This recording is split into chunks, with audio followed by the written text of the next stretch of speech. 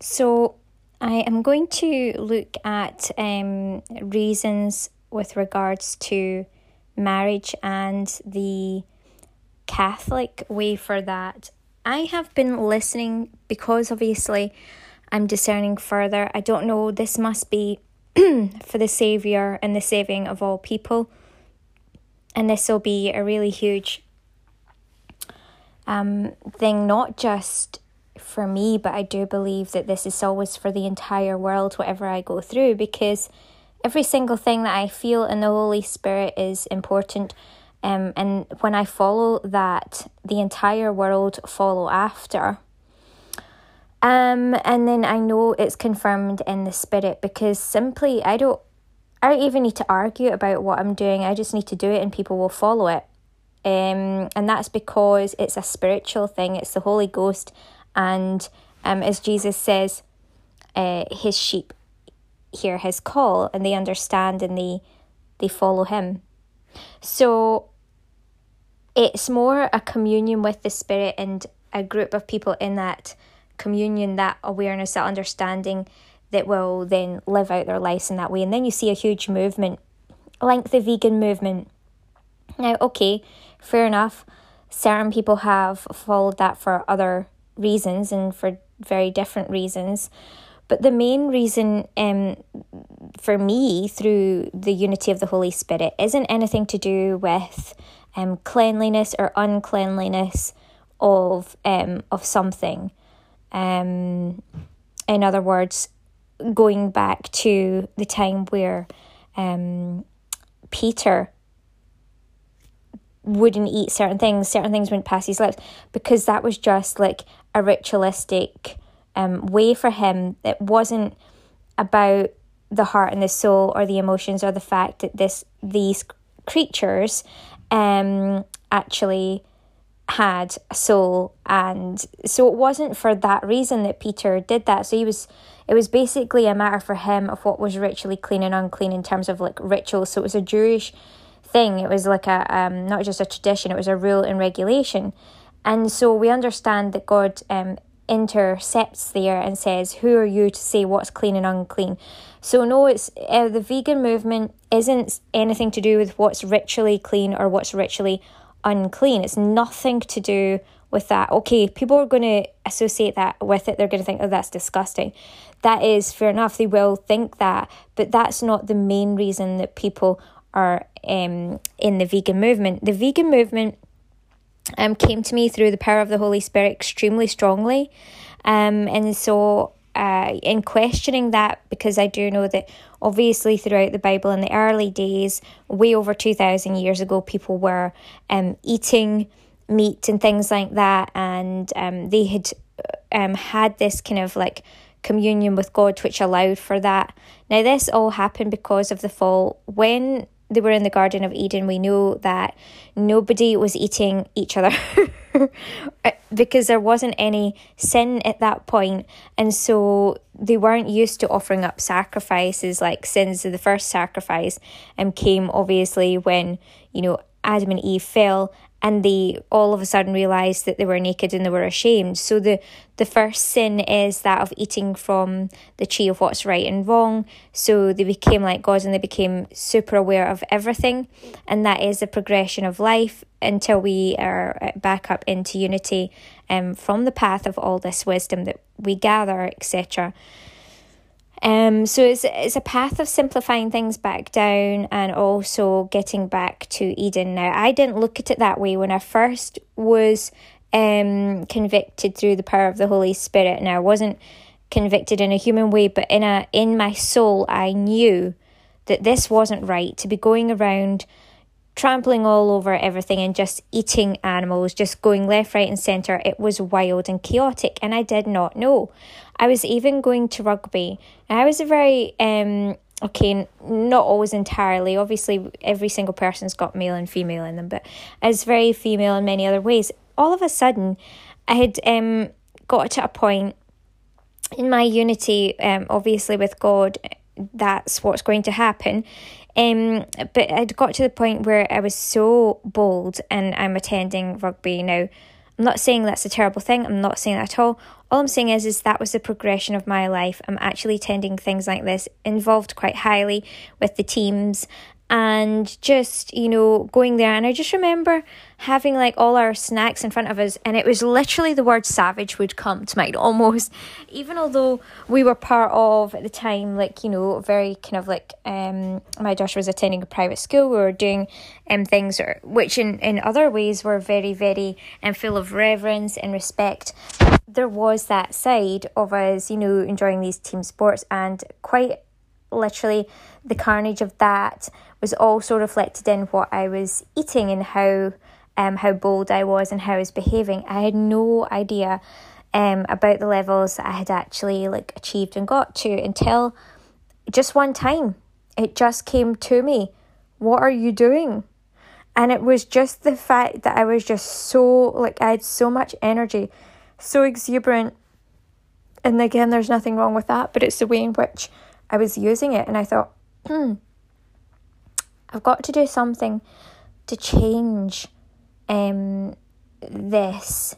And that was what I could see, was that the way that the least of them were being treated, in other words, the animals, had to improve, and I had to be a guardian and understand that, even although I had been given what had seemed like things to eat all my life, just because I was brought up that way didn't mean to say that it was right, and it was actually causing an impact on my life and a cyclical type of nature within me, which just seemed a little bit, it wasn't allowing for me to be reciprocal to God.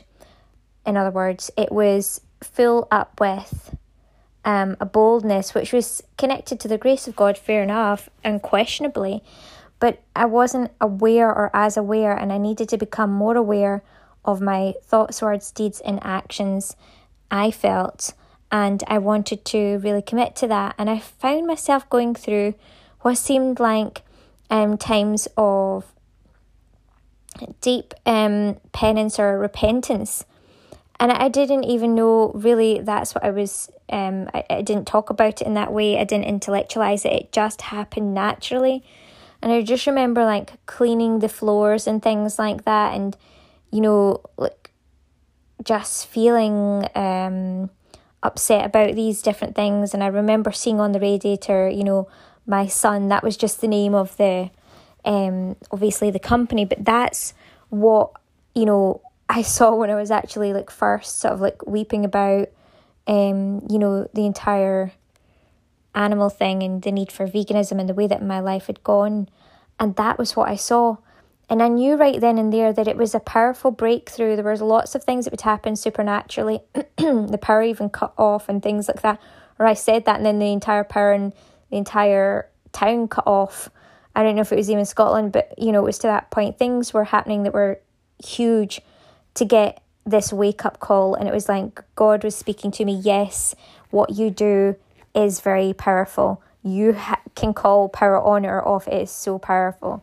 And in terms of like, electricity and stuff, but there's the power of God. That is what's in you. So you need to be careful with your thoughts, words, deeds and actions, because they impact my entire creation. And I'm like, wow. So that in itself, you have to go through this journey to really understand and actually to believe that. And it's very important, and that's why I put so much emphasis into people's self-empowerment, because it's only through a lack of empowerment or a lack of faith or belief in how we impact each other that can impact each other negatively. And it's only through understanding our own empowerment is our ability to affect change that can actually make positive differences in the lives of everyone. And so empowerment is absolutely vital, not just for the individual person, but for every single entirety of Jesus Christ, God's creation. But it is a process in that. And so in any case,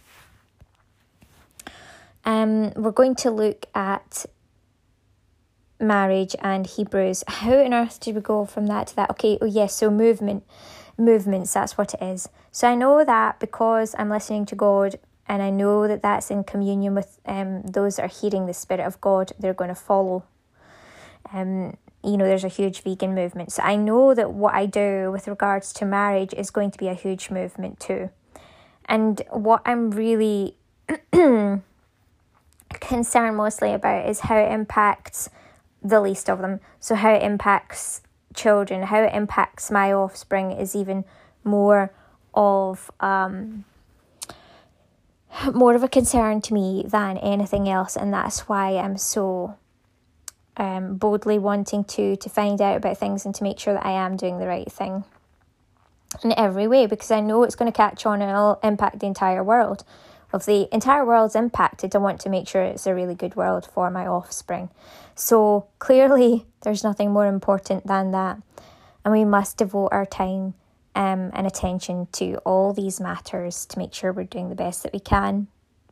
As a spiritual mother as well as a physical mother or whoever, we all need this, and of course especially fathers, because they are to be the head of the families. So it's a very important matter. Now, yesterday when I was writing basically to Divine Mercy online, they had a great YouTube video which was such a gift. It was really long, and I just knew I felt the Holy Spirit upon this, that this was something that I was to engage with and to be involved with. And I knew that the person that was placing out all the information was doing it to the best of their ability, with the best of their heart and soul, to do what they could within the awareness that they had and within the level of communion they have with the Holy Ghost, or otherwise. And so I knew that it was the right thing to do to engage in this piece. And I wrote. Now it was a video on marriage. It was also on divorce and annulments, and the entire video goes through many different sections. So I'm going to stop this, and then I'm going to make this into one section, and then we're going to split this up into the ideas and the values and the law on that level with the church. And then we're going to look at divine law, and we're going to look at what God is saying to me as I have the high priest over my temple, over myself, or in myself, because of the communion with God. So we'll look at all these aspects. Our Father, which art in heaven, hallowed be thy name. Thy kingdom come, thy will be done on earth as it is in heaven. Give us this day our daily bread, and forgive us as we forgive each other. Lead us not into temptation, but deliver us from evil. For thine is the kingdom, the power, and the glory, forever. Amen. So the video, I'm just going to see, I might have to, can't go on YouTube, but I'll probably cut this off in any case. The video was all about ascertaining what marriage was, what makes a marriage legal, and or what makes it valid, rather, in the eyes of the Catholic Church. Basically, the Catholic Church would state that they believe their legal superiority and authority over pretty much everything in life in terms of marriage and every single area. Well, for me, as someone who is the house of God and who has the high priest over my house, I don't believe that is true. I believe very much with the authority of God that I am justified through God, and that God is the one and the only, and I very much believe in commandment number 1 for this. However, I do believe that there is a lot of goodness in the Catholic Church, and I do believe that the want in order to shepherd the flock as best as possible in order to protect them is a very good value, and a lot of the other values that the Catholic Church talk about are very, very good.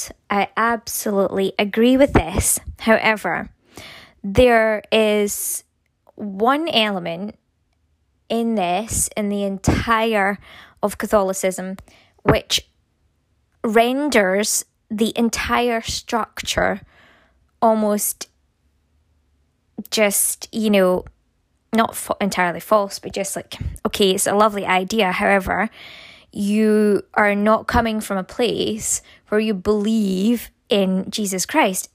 So we can't really allow a church or a hierarchy or anything else to rule over people, especially where there is a lacking in Christ. So we're looking at 2 points. We're looking at Christ and the belief in Christ, and you're looking at the antithesis of that, which is Antichrist and a lack of belief in Christ. Some believe in Christ that are Antichrist. They do believe and they're dead set against, but others do not believe and are actually therefore enemies of Christ because they don't believe and they don't accept Jesus Christ on the cross was the final sacrifice.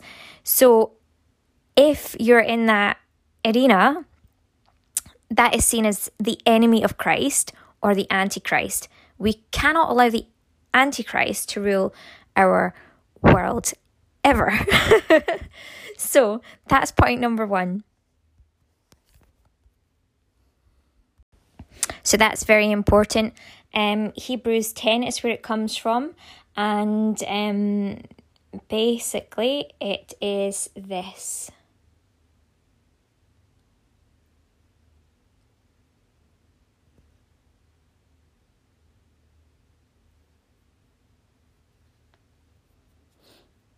Above when he said, sacrifice and offering and burnt offerings and offering for sin thou wouldest not, neither hadst pleasure therein, which are offered by the law. Then said he, Lo, I come to do thy will, O God. He taketh away the first, that he may establish the second. He's taken away the need for all these sins to fulfill the law. He has established the law. But those that do not believe in Christ cannot believe that he has established the law. Therefore, they need to be in some kind of law and some kind of boundaries therein, which would be, for example, the Catholic Church and canonical law, which is, yes, it's a lot of it's very, very good. But that's there because of people's unbelief. Again, then said he, Lo, I be come to do thy will, O God. He taketh away the first, that he may establish the second. So, for believers, the Catholic Church is not for you. The Catholic Church is for those who are in unbelief and are non-believers of Christ. However, it's a very good place to, in many ways,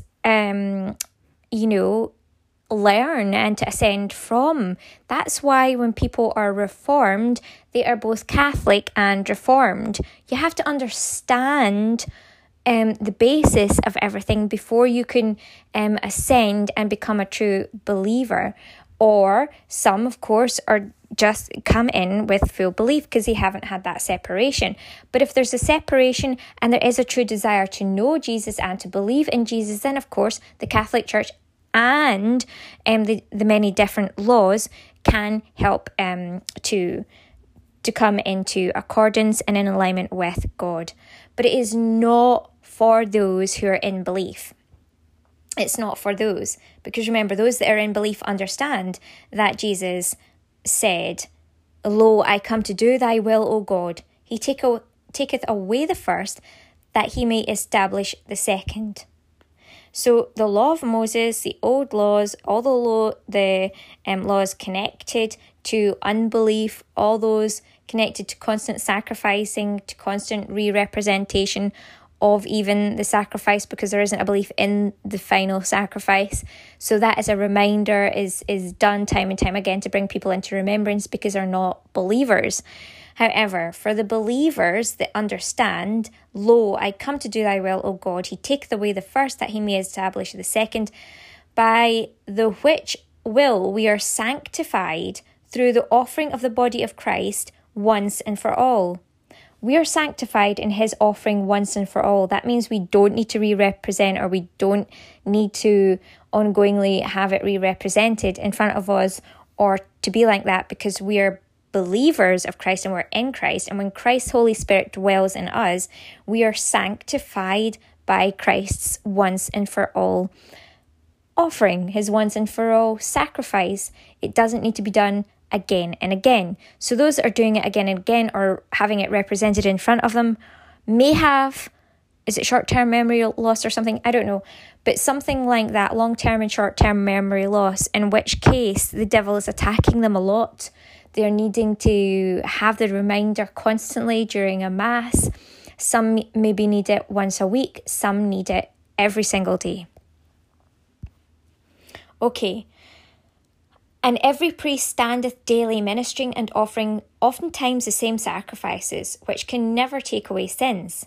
But this man, after he had offered one sacrifice for sins forever, sat down on the right hand of God, from henceforth expecting till his enemies be made his footstool.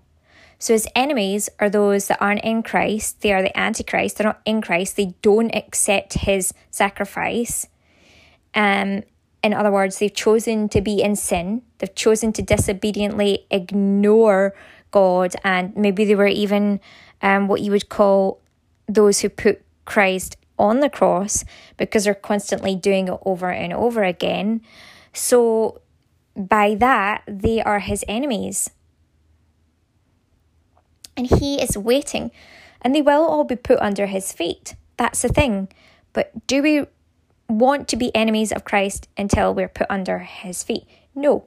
We want to be under him now, in terms of we want him to be working through us, not just to the point of being over us, in terms of like an overlord or in such a strict way. We want to be able to be reciprocating and in a good communion that's readily available. If you're not in a good communion that's readily available, you will look to outside sources, so other people, obviously, another priest or someone above you. There'll always be hierarchical steps before you get to God, that you will see as being above you. So that is the place of a non-believer, of someone that needs a lot of structure. They don't have the presence of God above them. It's not above their house. In other words, it's not above their body, because they haven't accepted the Holy Spirit. Okay, with that being said, we're going to look at how, though, there are, deep truths in certainly the law as it is established, and what this actually means and how it's reflected out. Then we're going to look at, as I say, what the Holy Spirit has to say about all of it. Okay, I might intercept straight away as soon as, I feel called to do so by God. So, for a marriage to be valid, the Catholic Church states it has to have a canonical form. That's number one. It must be in the church, the Catholic Church. Okay, so this is the Catholic perspective on the validity of marriage. Okay, so we're going to look at Mary and Joseph. Now, for me, Mary and Joseph are the ultimate in terms of who we look to for authority. We look to authority first for God, but God works through Mary and Joseph, right? So I'm talking about structure in terms of who we look to in terms of structure for the perfect marriage. Now, I don't put Mary and Joseph as being the be-all and end-all, but we do look to them as a great example because God worked through their lives. They didn't have another church. They didn't use anyone else as above them. They were justified by God and God alone. They put God first, the commandment 1. So no, I don't believe number 1 is appropriate, because that would suggest that although it might be legal by Catholic, or it might be lawful in their eyes, it would be unlawful in terms of commandment 1, because it wouldn't be putting God first, and you would be kind of saying, God, you've told me what I believe is right, and that me and my husband are legally bound together by you, and your justification through the Holy Ghost is justification enough.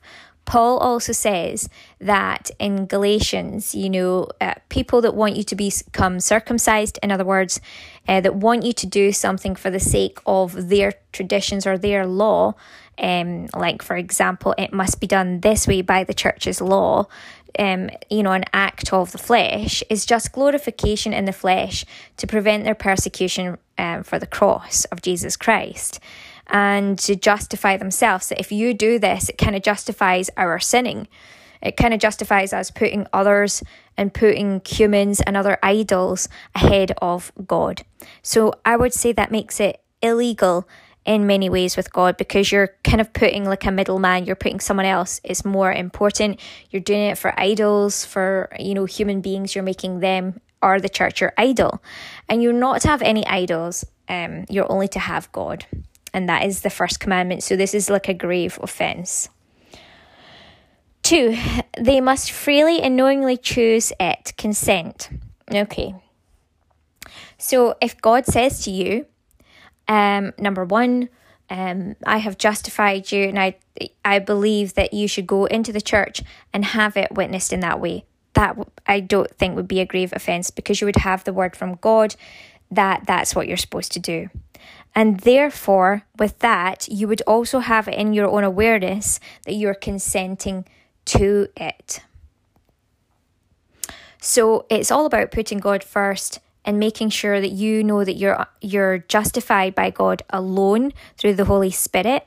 That's the only altar that's actually authorised. So if you, for example, it would be highly illegal to go to a church just for the sake of justifying your marriage when you knew that it wasn't the right person, that God didn't bring you together, but you just thought, well, it'll make it legal if I do this in church. It's not by works, it's by faith.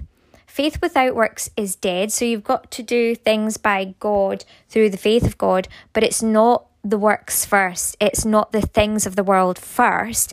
It is not the efforts first. It's through God and faith in God that everything should come thereafter from.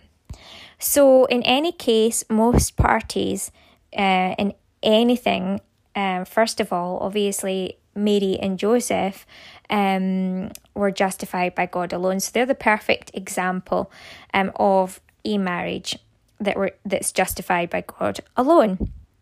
They both consented, so they understood you must freely and knowingly choose it and consent. So in any case, this does reflect the marriage of Mary and Joseph in that way.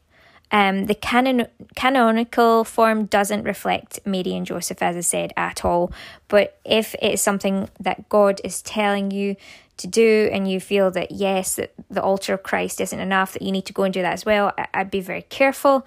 But if he's saying the altar of Christ is good, and I will meet that within this at the same time and join it to it, then, of course, that could be legal and good too. But it must be knowingly in alignment with communion with God first, and then only then would all these other things be important. Like, for example, you would start looking at, okay, if it's the altar of Christ, then you would both fully know that anyway and consent to it.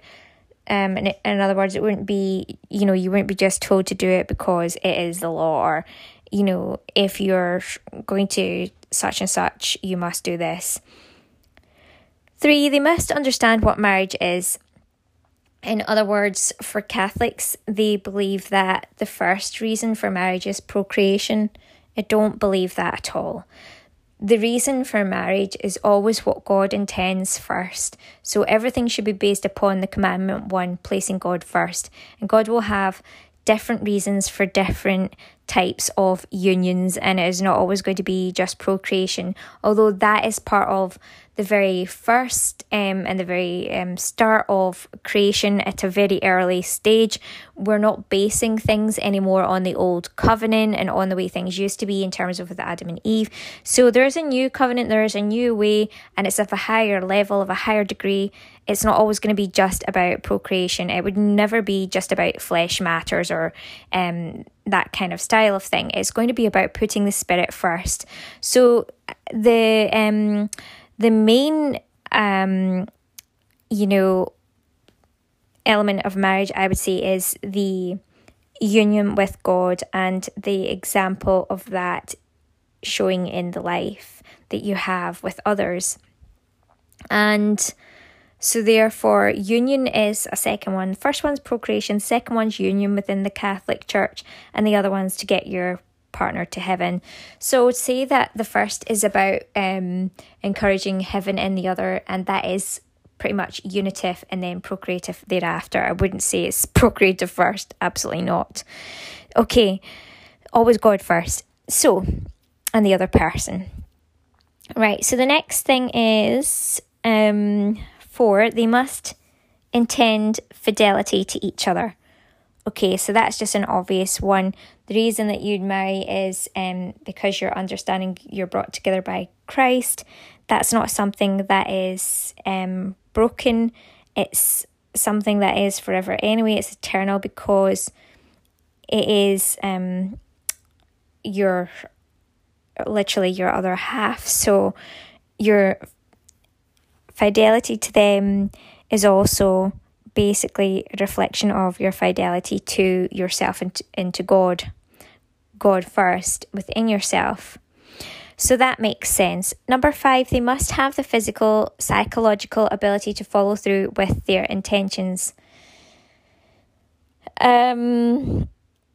Yes, this is true. You must be able to follow through with your intentions to be able to be united in getting the other person or keeping the other person rather in heaven on earth. And so you must have that continual devotion to God. That must be what is the basis psychologically. And then that'll inform mentally how you go about that, and also your physical actions as well as your own physical being and how you are within that. As there can be, obviously in Ascension, there can be attacks on people and on couples. I don't know that I would say like at the first sort of like form of someone having difficulty that you would just say, okay, that makes you invalid, get lost. Unless, of course, God suggests that. But I think you'd have to be a little bit more mature with regards to those things, and you would have to remain faithful to God and your partner, that even when they went or underwent anything psychological or physical, that you could help them through that, because that is what their number 3 is about, getting your partner to heaven, which I would say is the first in terms of union with God. It's equally first. 6, the marriage must have been consummated, except in a Josephite marriage. And so that is the Catholic idea of that. But obviously there is a Josephite marriage which the Catholic Church allow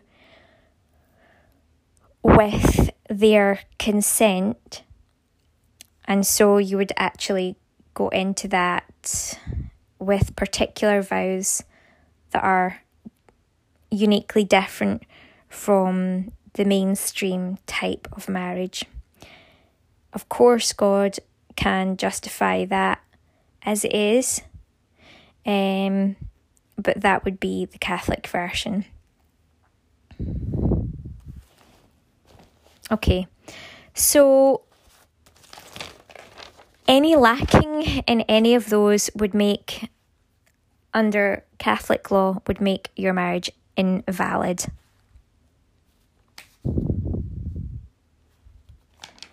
Okay, so I think I've managed to discuss straight away what comes to mind in terms of the Holy Spirit, in terms of God and how God sees this. I've done that since the beginning.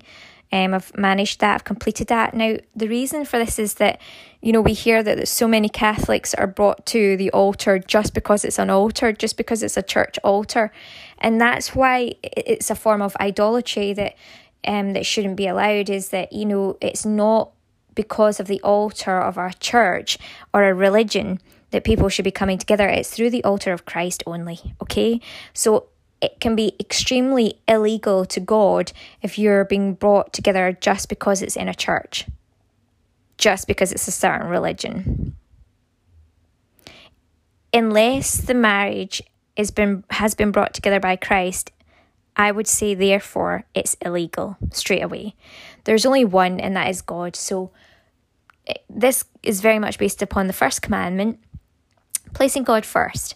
If God has brought both to the altar of God with Christ, then it is effectively legal. That in itself is justification for a marriage.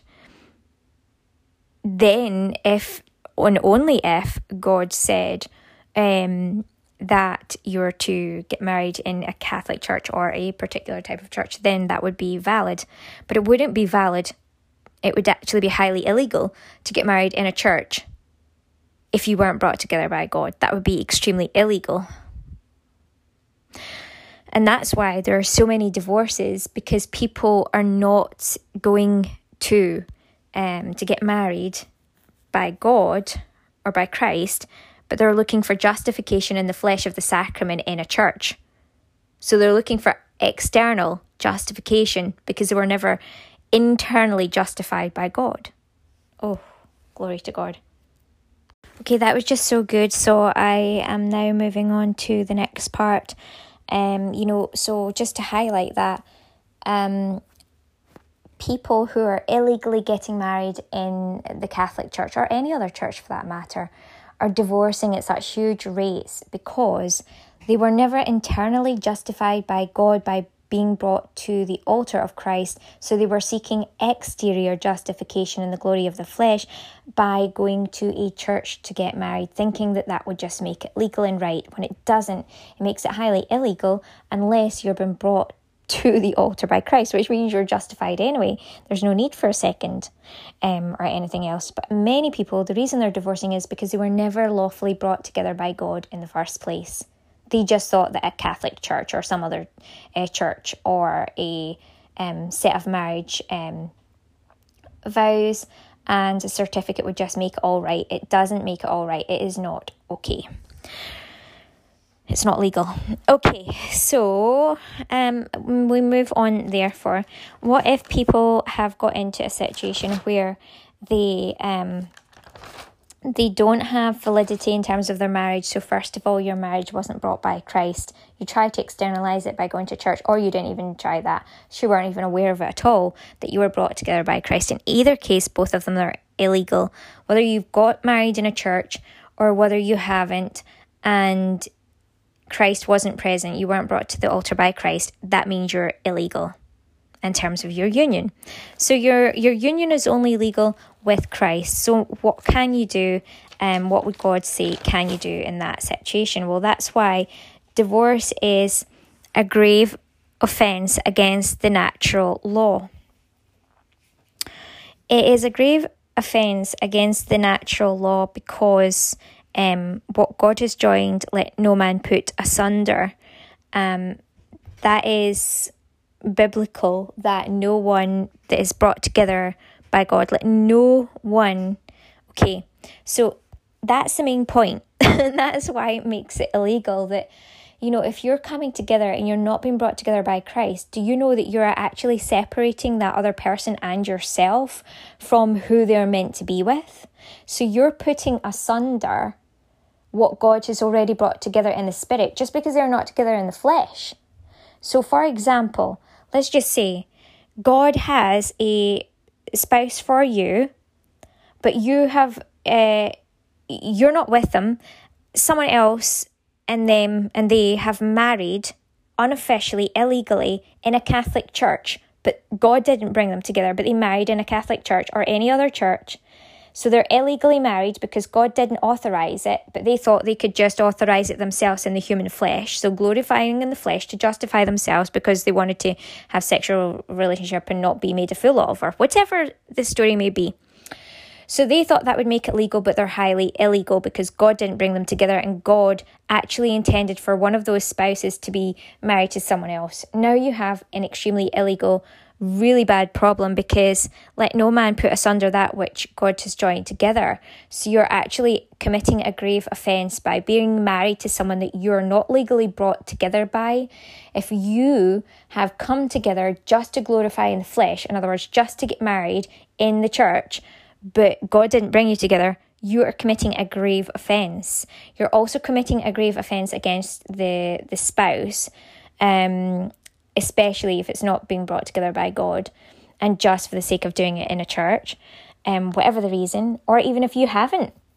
Let's just say you haven't got married in church, but you've got married or you've bound yourself to someone, you're having like a fornicative relationship out with a church marriage, and you don't believe that you've been brought together by God, but you're still having a relationship like that, you're committing a grave offence. But both are just as bad as the other. They're both fornication. They're both in a shape and form adultery towards God and adultery towards the spouse that God has set aside for you that is legal. All right, so God brings, and only God can bring, a couple together. So if God has an idea and an authorization, an authorship over two people and sees these two people in the world that they're meant to be together, anyone who's preventing that is actually in grave offence. They're tearing asunder the actual authorship of God. So if you're hoarding and coveting a spouse that you know God hasn't meant for you, that spouse and even you are meant for someone else. Now you're preventing yourself and the other person from getting to heaven. What can you do about it? If you've got married in the Catholic Church, there is something that can be done about it. So all of the 6 different reasons for validity, or rather values that must be present for validity, need to remain there. Obviously, you would have done the first step, which is canonical form. So you'll have done that in the church if this is a church one we're talking about. So that would not be something that you could argue against. They must freely and knowingly choose it. Okay, so remember, it's not just about you freely and knowingly choosing it. But you must do that in Christ, through Christ. So if you didn't have Christ in you choosing this, you wouldn't actually be choosing freely, because in Christ you have freedom. It's the devil that binds you or bounds you to sin and to do things that are wrong. He will confuse you. He will say to you, if you don't go to church and get married, this is an outright sin, even although the person that you're with is not the one that you're meant to be with. So he will confuse you and trick you into getting a marriage with someone that you're not even supposed to be with. So you didn't choose freely. You were choosing by the bounds of the condemnation of the devil. Oh, Jesus, rebuke the devil. Oh my goodness, glory to God. Okay, and then next.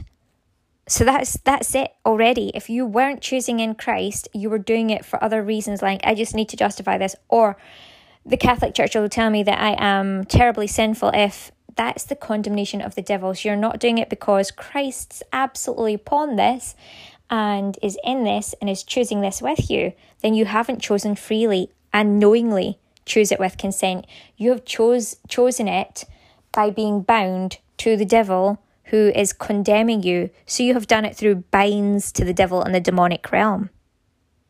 That means, number 2, if that's there, that's it. You have an invalid marriage. All of these must be present for you to have a valid marriage. If that wasn't present, you have an invalid marriage and therefore a reason for divorce. Another one, let's have a look. They must understand what marriage is. Okay, so the main understanding is, the first one is in alignment with the very first commandment. If in doubt, always go to the first commandment, put God first. So marriage is something that God authorizes. Put God first. God has authorized this marriage. If you didn't know that and you just thought, oh my gosh, I better get married because, let's just say you were in sin and you had a fornicative relationship and you were about to bring forth a child, you thought, I should get married because... So obviously that would be an invalid marriage, because you would be doing it again, not through God. You would be doing it because of the condemnation of the devil, and for reasons that are devilish. You wouldn't be with this person for the right reason. That doesn't mean to say that the children from that are devilish. Every child is a child of God and is legal and legitimate. But it does mean that your marriage is not legal. It's illegitimate. Okay. So you must understand all aspects of it. If let's say you and your partner didn't understand that, you had to be open to life, and they just thought, well, they could just, have a relationship with you that's devilish, and you use you or you use them in terms of a sexual relationship and use contraceptives, for example, then that would be an invalid marriage. You're not doing it for the goodness of each other. You're not doing it for sanctified levels. You're doing it for a use of flesh, and that's devilish again. So that's a marriage of sin. That's a marriage to the devil. So you would have an invalid marriage. Okay. So anything else? What? The openness to church. So if you didn't understand that, it was unitive, procreative, depending upon God's will, and or to get your partner to heaven, then it's not valid, because that's what makes it brought by God, or these elements will be part of what tells you that it is from God, but these are not the only ones. You can understand this, but just because you understand it doesn't necessarily mean that particular marriage with that particular person is what God's asking you to do. For example, someone could have a knowledge of that's what makes a marriage, but it doesn't mean to say that they can then jump into a marriage with just anyone. It must come to the altar of Christ and be brought together and authorized by Christ first. Knowledge of something doesn't make it valid. It's the putting it into practice with the appropriate, valid person brought forward to you by God.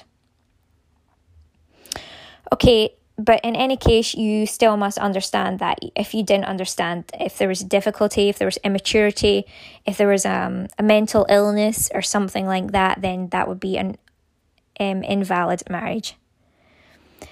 They must intend fidelity to each other. So obviously a marriage is between two people, and if you're brought by Christ, then you would definitely understand this. But if you're just getting married for flesh reasons and justification from the church, chances are you're an infidel to God. No, not chances. Definitely, you're an infidel to God, because your adultery towards God and God's will has already occurred. So you're obviously going to be more likely to be adulterous to, therefore, not just only yourself, but your partner, if you've already been adulterous to God and gone after a marriage just for flesh reasons. So if that is the case, that will often mean that, you'll see levels of unfaithfulness, because the level of unfaithfulness already begun between you and God. So there's not likelihood that you'll be able to maintain that in the marriage with the person that you just came together for flesh reasons for, or for just because it was in a church and you thought it made you look sort of like you were doing the right thing, but you were secretly not doing it by God. So there was no secret covenant, there's no, in the hidden place there isn't a secret covenant with God. It's like just you trying to do it to justify yourself. So it's falsifying, and from falsifying you're going to be unable to be faithful anyway in all other manners. So if you didn't intend this, obviously it's unlikely you would have intended this unless you were brought together by God and justified by God yourself. So infidelity is definitely a reason for an invalid marriage and a divorce.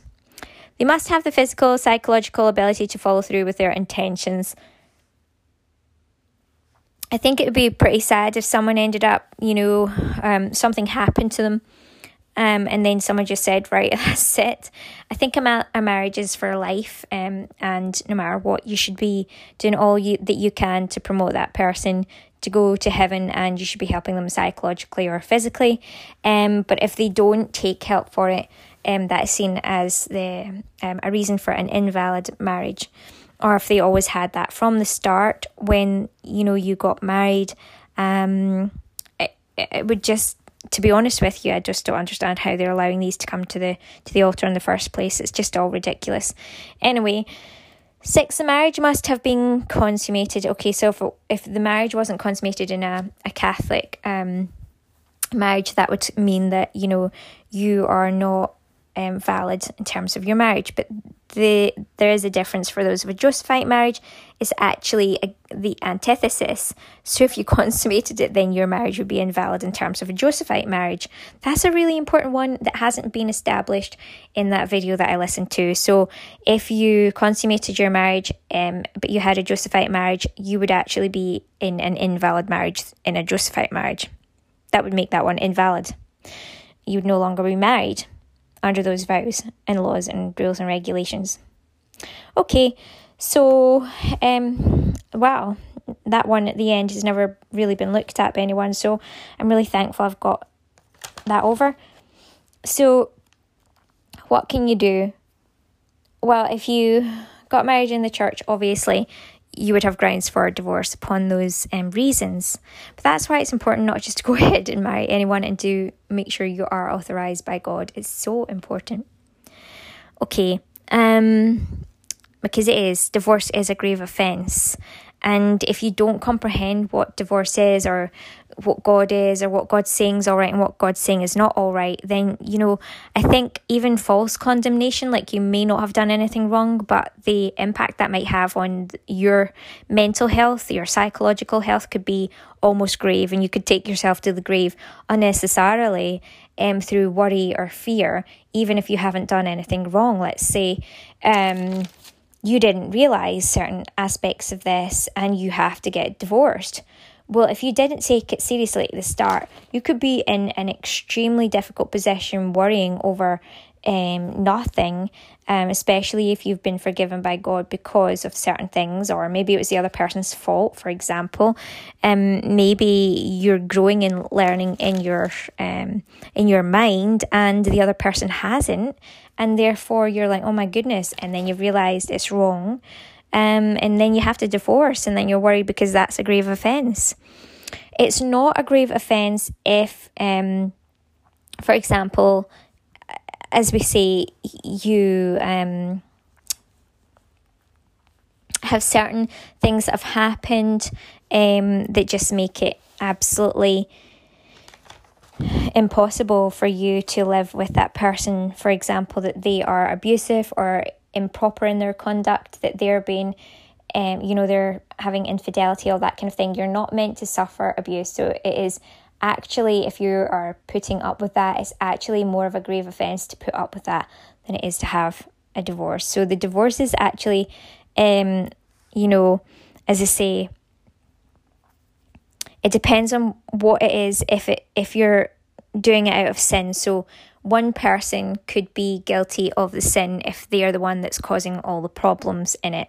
So if divorce is not a sin, then you can receive Holy Communion as well. So that's for people that are or have been receiving Holy Communion. But you must be careful how you do this, because again, you shouldn't be doing it in a way or a place where it's offered up as a sin offering, or like you're under the sacrificial, perpetual sacrificing of Jesus Christ and offering Jesus Christ up again, because he's not meant to undergo that. That's an enemy to Christ, as Christ says, and I have said today, he's offered up once and for all, but he will be waiting until all those of his enemies who don't believe in that are made footstools under his feet. So be very careful.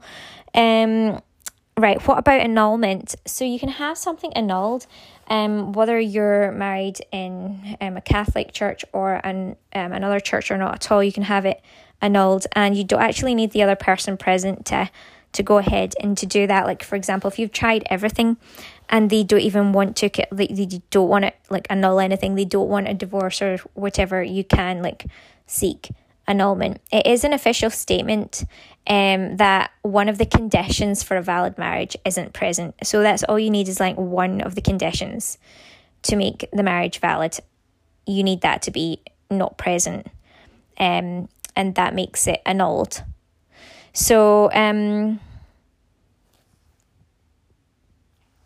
the point is that they believe that even if the civil government says you are dissolved of your marriage commitment, if all of the conditions were present to make your marriage valid, the Catholic Church would not see you as being divorced. They would state that you're committing adultery because you've tried to dissolve something that God has brought together and is still valid. So if it has every point from 1, 2, 3, 4, 5, and 6, obviously remaining, the Catholic Church would see you as being adulterous. So if you were brought together in the Catholic Church, you knew freely and gave your consent, you understood what marriage is all about and still do, an intention to be, you must intend fidelity to each other. Well, I'd say that's kind of where you're going wrong so immediately. But if you did intend that to begin with, also that you have physical and psychological ability to carry through the intentions, and that the marriage is consummated, they would see that you are being adulterous. So they would say that you're the one that is in contravention of the validity point number 4, intending fidelity, because obviously you've broken that by getting married to someone else or trying to dissolve it. So that, I would say, would kind of like answer itself in a way, to be honest with you, but it would still be adulterous if you were just doing it and you didn't intend to do it, but and the other person didn't, but you went ahead and got married to someone else anyway. So that would be a form of adultery under the Catholic Church. In any case, a form of adultery would definitely, I would go a step higher than that, because I don't put any middleman in the way, and I'm very kind of high in terms of what God believes. So anything I say, that if you're getting married to anyone that's not of God and it's not been brought together by God, that is a form of adultery, essentially itself, and is a grave matter. Very dangerous.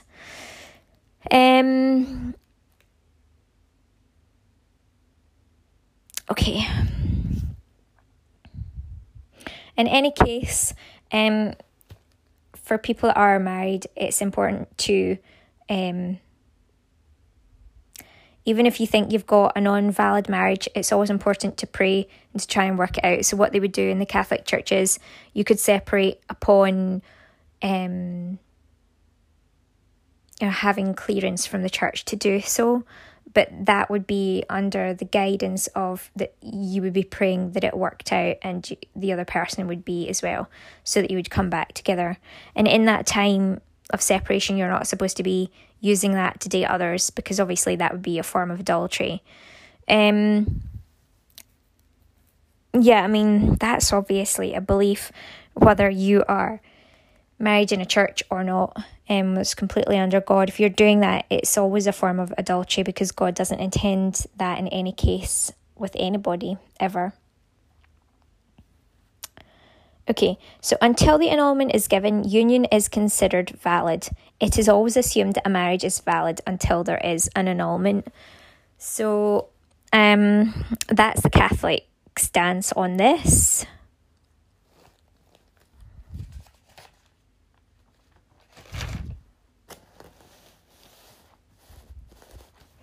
A declaration of nullity, a determination that a marriage was never in existence, could actually even be given as well for some people. Deceit is also another area for annulment. Like, for example, if someone made out they intended to be faithful, but then they didn't actually really mean that, and then they weren't. So you came together believing that that they would be faithful, and then all of a sudden they're saying they're dating 10 different people, or dating lots of different people, and you're thinking, what?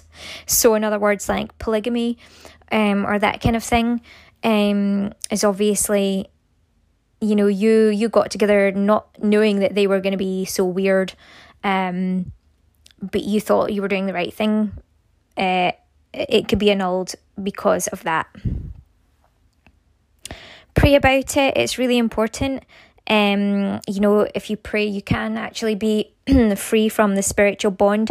But that is the reason for any annulment, is that even although, you know, you think, well, it doesn't matter, you know, even if you've been like married or you've had a union of some sort to yourself, what the Catholic Church says is that even if you are not deciding to ever marry again, and you kind of like hope that it would work out and the person would come round to their senses, if you've tried everything and they haven't, it's not always a good idea just to remain ongoing in life, because you could be committing a sin unknowingly to yourself and to God by maintaining some sort of bond to that past person, unless you go through processes. You know, what you bind, what you loosen is the same in heaven and earth. So if you go through a proper process of annulment, it can help to release you and the other person from any spiritual bond. So it just means that you can move on with clarity. It's never good to be carrying different kind of bonds and things like that. Again, it's adulterous to God and to any future partner. What about people that don't put the church first? They can, I would say that you could do whatever you need to do through God. But the thing is, if you're brought by God to the altar, it's going to be kind of, you know, you're not really going to be looking to this. But if it was brought together and you intended something but the other person was deceitful, an annulment can be done in a spiritual way through prayer, to release you from those bonds. But you have to pray to God and put God first in that to do that. For an actual annulment with the church, as I said, it doesn't have to have a spouse that's present there. You can just move forward with it. It will still move forward. And again, just a reminder, there must be consent capacity in terms of mental awareness and capability. And they believe married in the church, but we know we don't do that. We believe, obviously, consent, capacity, and married in Christ. So in any decision, in any form of commitment that you have made, to render it valid or invalid, there is just one important aspect to consider. Ever.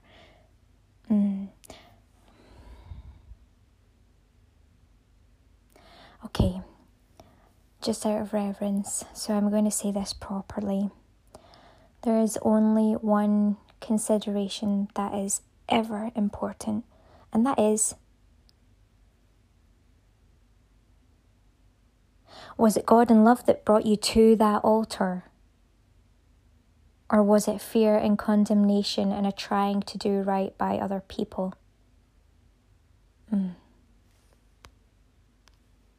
Okay, there's a lot in this one, and I just give thanks to God for this, for the ability to discuss this and look into this in further depth, and really to bring home the important factor of validity, which is that of the presence of Christ and love. Doing things out of love, not sacrifice. Invalid. Sacrifice is invalid.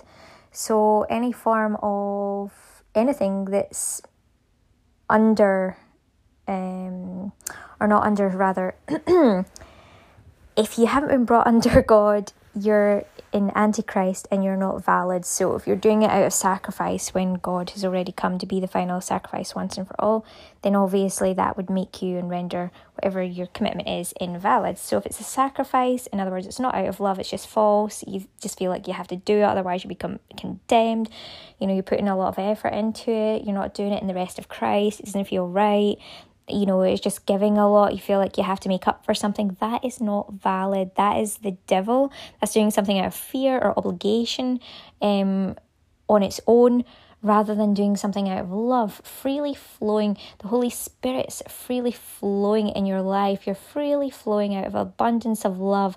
The love of the Holy Ghost inside you is what is making you do this and perform this commitment. It's free flowing, it's giving, and it's receiving, and it is right and righteous by God. It's got a nice, flow to it. Okay, so we're going to look at what marriage really is. It is the mirror of the Trinity. It's meant to mirror the Trinity. The entire family is meant to mirror the Trinity. Obviously, the man at the head of the family. So, you've got the father, and then, of course, the beloved, the son. You've got, obviously, not in terms of like sex, but and then the wife, and then the Holy Spirit, the child. So it's meant to be a mirror of the Trinity, and what flows through the husband, in other words, the one who is in submission to God, if in submission to God, will therefore be valid in Christ, and be possible in terms of an actual head of the family. And then the wife is therefore more capably able to then submit to the will of the husband, because it's a flow from the Holy Ghost, but it's a flow from God ultimately, all the way down. And so when that flows then through to the wife, she can then be in submission to that mission, and that flows through to the children in terms of how she looks after the children, and how she is obviously mothering them, and how they behave in the world is then a definite reflection upon what the marriage is in Trinity. And obviously that's why they say, I'm not going to go too far into this, but without a proper head of the family, everything goes squee with. So if the man isn't in submission to God, everything's all off track, and that can have a detrimental impact on the wife. It can have a detrimental impact on children, and we know that this then therefore is very serious, because it can see the downfall of communities and the wider world. That's why until the family is a mirror of the Trinity truly, communities in all around the world can suffer extraordinarily. So it's the idea of marriage, or the commitment, it's not just the idea, the commitment of marriage is huge. Your commitment, whatever you're committed to, has an impact not only on you, but on the entire world. So if you're committed to something because of sacrifice, because of wrongfulness, sinfulness, a link to the devil, condemnation, trying to do things to please others, you're going to impact negatively not only yourself, but you're going to negatively impact the entire world, until you're doing things based upon God, which is love. So until you're doing things for love, not a sacrifice, because that's fulfilled by God. So until you're doing it in that belief of God, you're actually the Antichrist, and you're creating havoc across the world. Doing things in God is doing things in love, and therefore you're creating peace, abundance, and God's will is being fulfilled in your life as you're mirroring yourself, the Trinity, but you're also able to be a part of that mirror in a wider sense in your family.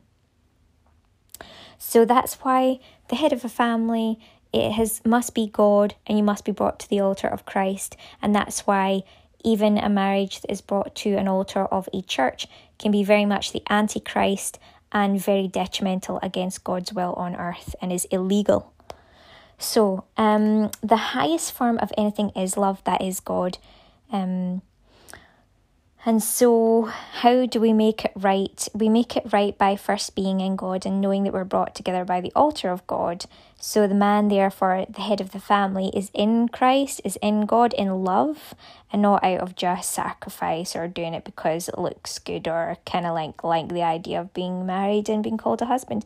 It must be authentic, and you must be in love, not sacrifice, for your commitment to be valid. So in Christ makes everything valid. That's love. So wives can then be subordinate to the husband in that way because he's under his mission. He's in mission with God. So then the wife can be in mission to her husband and God. And it says, love your wives even to the point of death as Christ loves the church. You must be able to lay down your life, your former ways, any ways that you were sinning or committing sacrifices or whatever you were doing that you were doing for the devil. You must denounce the devil and you must turn to God and do things for love, not sacrifice. So you must be willing to lay down the old ways where you were doing things just out of condemnation or to look good or to kind of look good for idols of the world, in other words, the devil. And you must be willing to lay that down and stop it and put love first, in other words, God first. Then when you're able to lay down your life in that way, your old life, to bring forth a new creation in love at the highest form, the wife can be in submission to the husband to do that, and they can bring forth a family in union, harmony, respect, and in the will of God and in the mission of God and for the kingdom, to the glory of the kingdom. This brings fulfillment. Subject to each other, just in different ways. And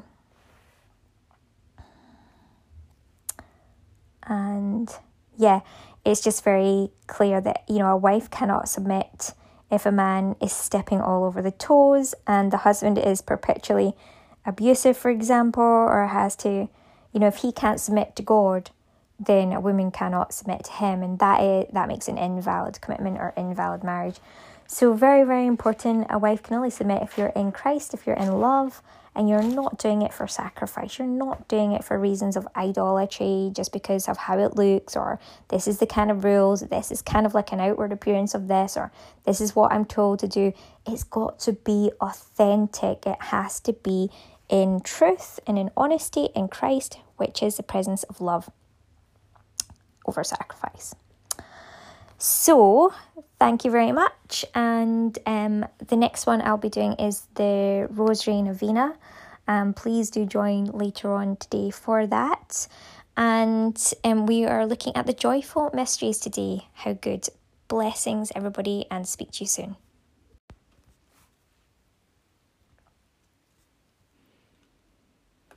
Okay. Thank you so much. I'd just like to say thank you so much to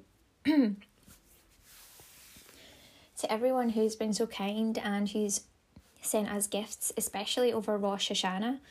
I was just eating a little bit, so if you hear me coughing a little bit, don't worry. It is just some beautiful tablet. I'm just not used to eating something that entirely sweet. It's beautiful, it's so nice. And it's from one of our friends, so thank you so much for the lovely tablet. So yummy, it's amazing. And also one of our other friends as well, who organised getting our windows all washed and cleaned. And I was actually thinking that, and I'd said to a family member, I was like, can we just organise this? And yeah, I really wanted to see that happen. The fact that one of our friends went ahead and organised that is just so kind. Blessings to all of you. You are so sweet and kind, and may all your kindness be multiplied over to you too in your lives. May you continue in sweetness, and may it just ever increase through the love of God for you, for all of us together. Thank you so much. Okay, I didn't intend to actually do that note of thanks here. It just came through as I had to kind of inform you what was going on there with the eating of my tablet and things. So tablet meaning the Scottish tablet, the kind that you eat that's sweet. not the device, right? So I'm going to go on to this. I meant to tell you and I meant to read out what I had said with regards to marriage. Now, bearing in mind, we're all ascending, and this is my position on this at this time in terms of the Holy Spirit and what I can garner at this level.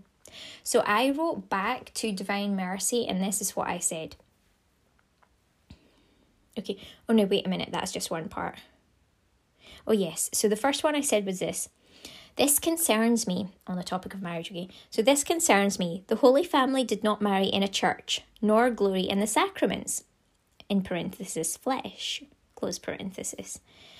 Aside from having Jesus registered alongside Mary's purification process, and they are the epitome of the perfect married couple. Their marriage was spiritually based, not religiously or church-bound or based, which brought forth the perfect child of God, God himself. I would feel extremely tense about all this, especially with St. Paul's Galatians scripture and also my knowledge of the Holy Spirit. Oh God, I could never go against the Lord. I understand mercy, but I do not want to even tempt the Lord. I'm still perfecting, however, I just feel this would be a big slap in the face of God and everything our Lord died and rose for. The Spirit, God, and to move away from idolatry, ritualistic behaviour over God. I just couldn't. I don't know if some aspects of my thoughts on the topic will change with ascension. However, I've always been this faithful to God. Oh Jesus, I would be so scared to go against the Holy Family in such an outright manner. Marriage for life in the highest way is so beautiful though. But I guess, and I didn't write this, so the next part I'm telling you right now, in the here and now, I guess that is exactly what Mary and Joseph are the epitome of. That fullness of marriage at its highest sense, and it is beautiful. So let's look at the next message that I sent, because they sent me one back and they talked about the Josephite marriage as well, so that came into things. Yes, they call it a Josephite marriage is what I was informed about, and I was like, okay. So I looked into that, and he said, you know, there can be arrangements made for a Josephite marriage in the church.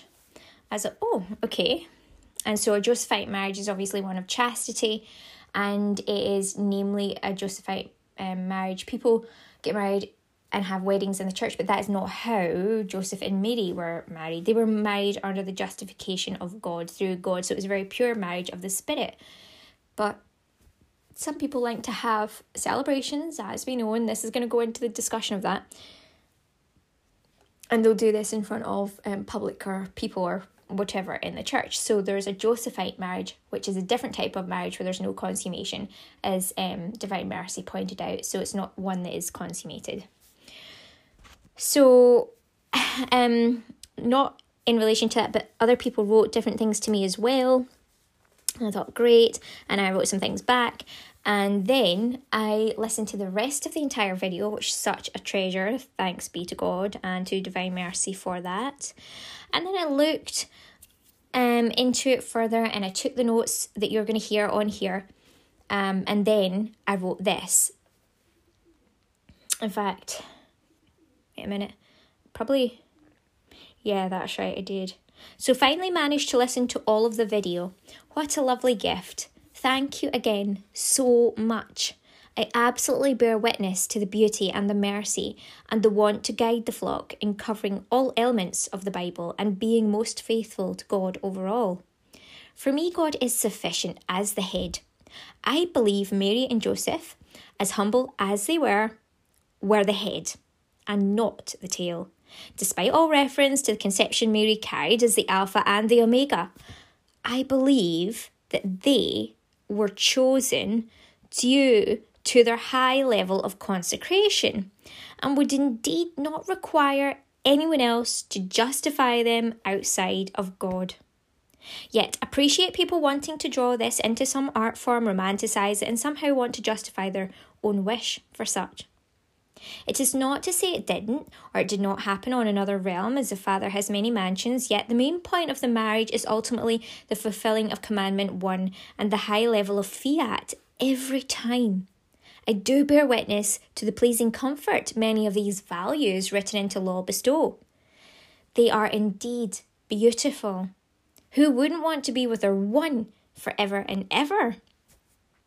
Yet it's only through being with the one, truly accepting the one in Christ, that anyone of human and spiritual nature can recognise their equivalent in both spirit and in the physical life, and therefore be brought to the altar of Christ. This to me is over and above all of these conditions in terms of what equals a valid union, and certainly, eventually, a full marriage. It's all about God first.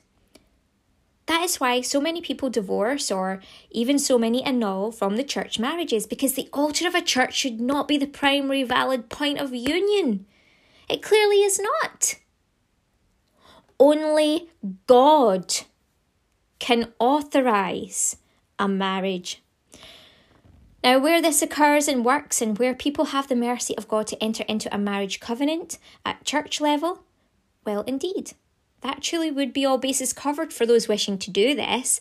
Yet I believe if they truly had Christ, they would be justified in the spirit without requirement for justification in the flesh. Ultimately, it would be then entered consensually, as you spoke of, and would be a want or a desire.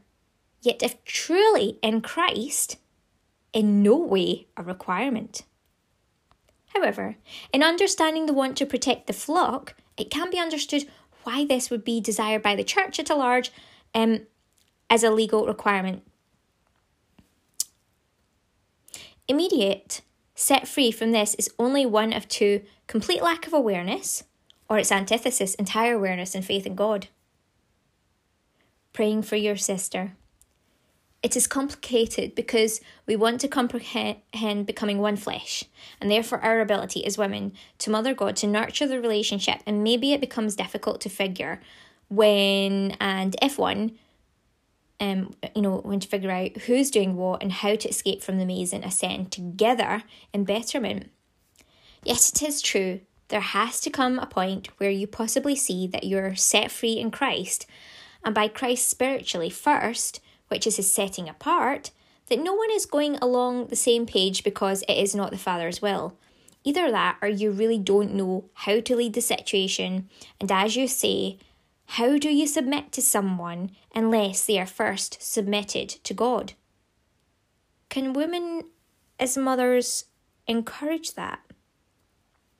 Ultimately, though, I 100% agree that a woman should submit to a man and see no problem with this. I think it's beautiful, but it cannot occur unless the man himself has a higher alignment with God to offer, to therefore be under submission to. If a woman's alignment is higher, the man is always going to feel like he is emasculated, particularly if he has not grounded Hebrews 10. In other words, he is not in highest submission, the actual fact of Christ, and therefore under his command and lead. I just had a vision, a revelation of something I've wondered about before, as people become one, divide and ascend, become one, and so on and so forth, until they meet the one in heaven. I'm not suggesting this, it just came through as a revelation to the biological scientific ladder, and why Paul mentioned people should avoid becoming married. In any case, to lead properly where I understand it, and my level, bearing witness to the Holy Spirit, is only through true acceptance of the Holy Spirit and believing 100% in Jesus Christ that allows divine lawful leadership. This, I believe, is what ties all of this together.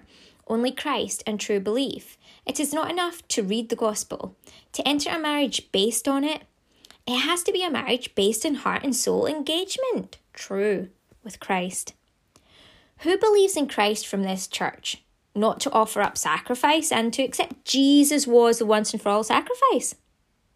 So, by that alone, we can deduce that until this is the case, all marriages are null and void without Hebrews 10 acceptance. Hebrews 10 acceptance is the key. It is the evidence of one's actions, which state clearly and show true faith. If you do not believe in Christ's once and final sacrifice, you don't believe in Christ, and so therefore have no relevance for marriage anyway. Only someone in true faith can have a valid marriage brought to the altar by Christ through first full faith in Christ. Pure and simple. That's it. My goodness, glory to God. I've taken a photo of this. It's sitting on 144. It's a little red marker, which is like obviously the recording, but that is the time. It is like 1:44. Wow.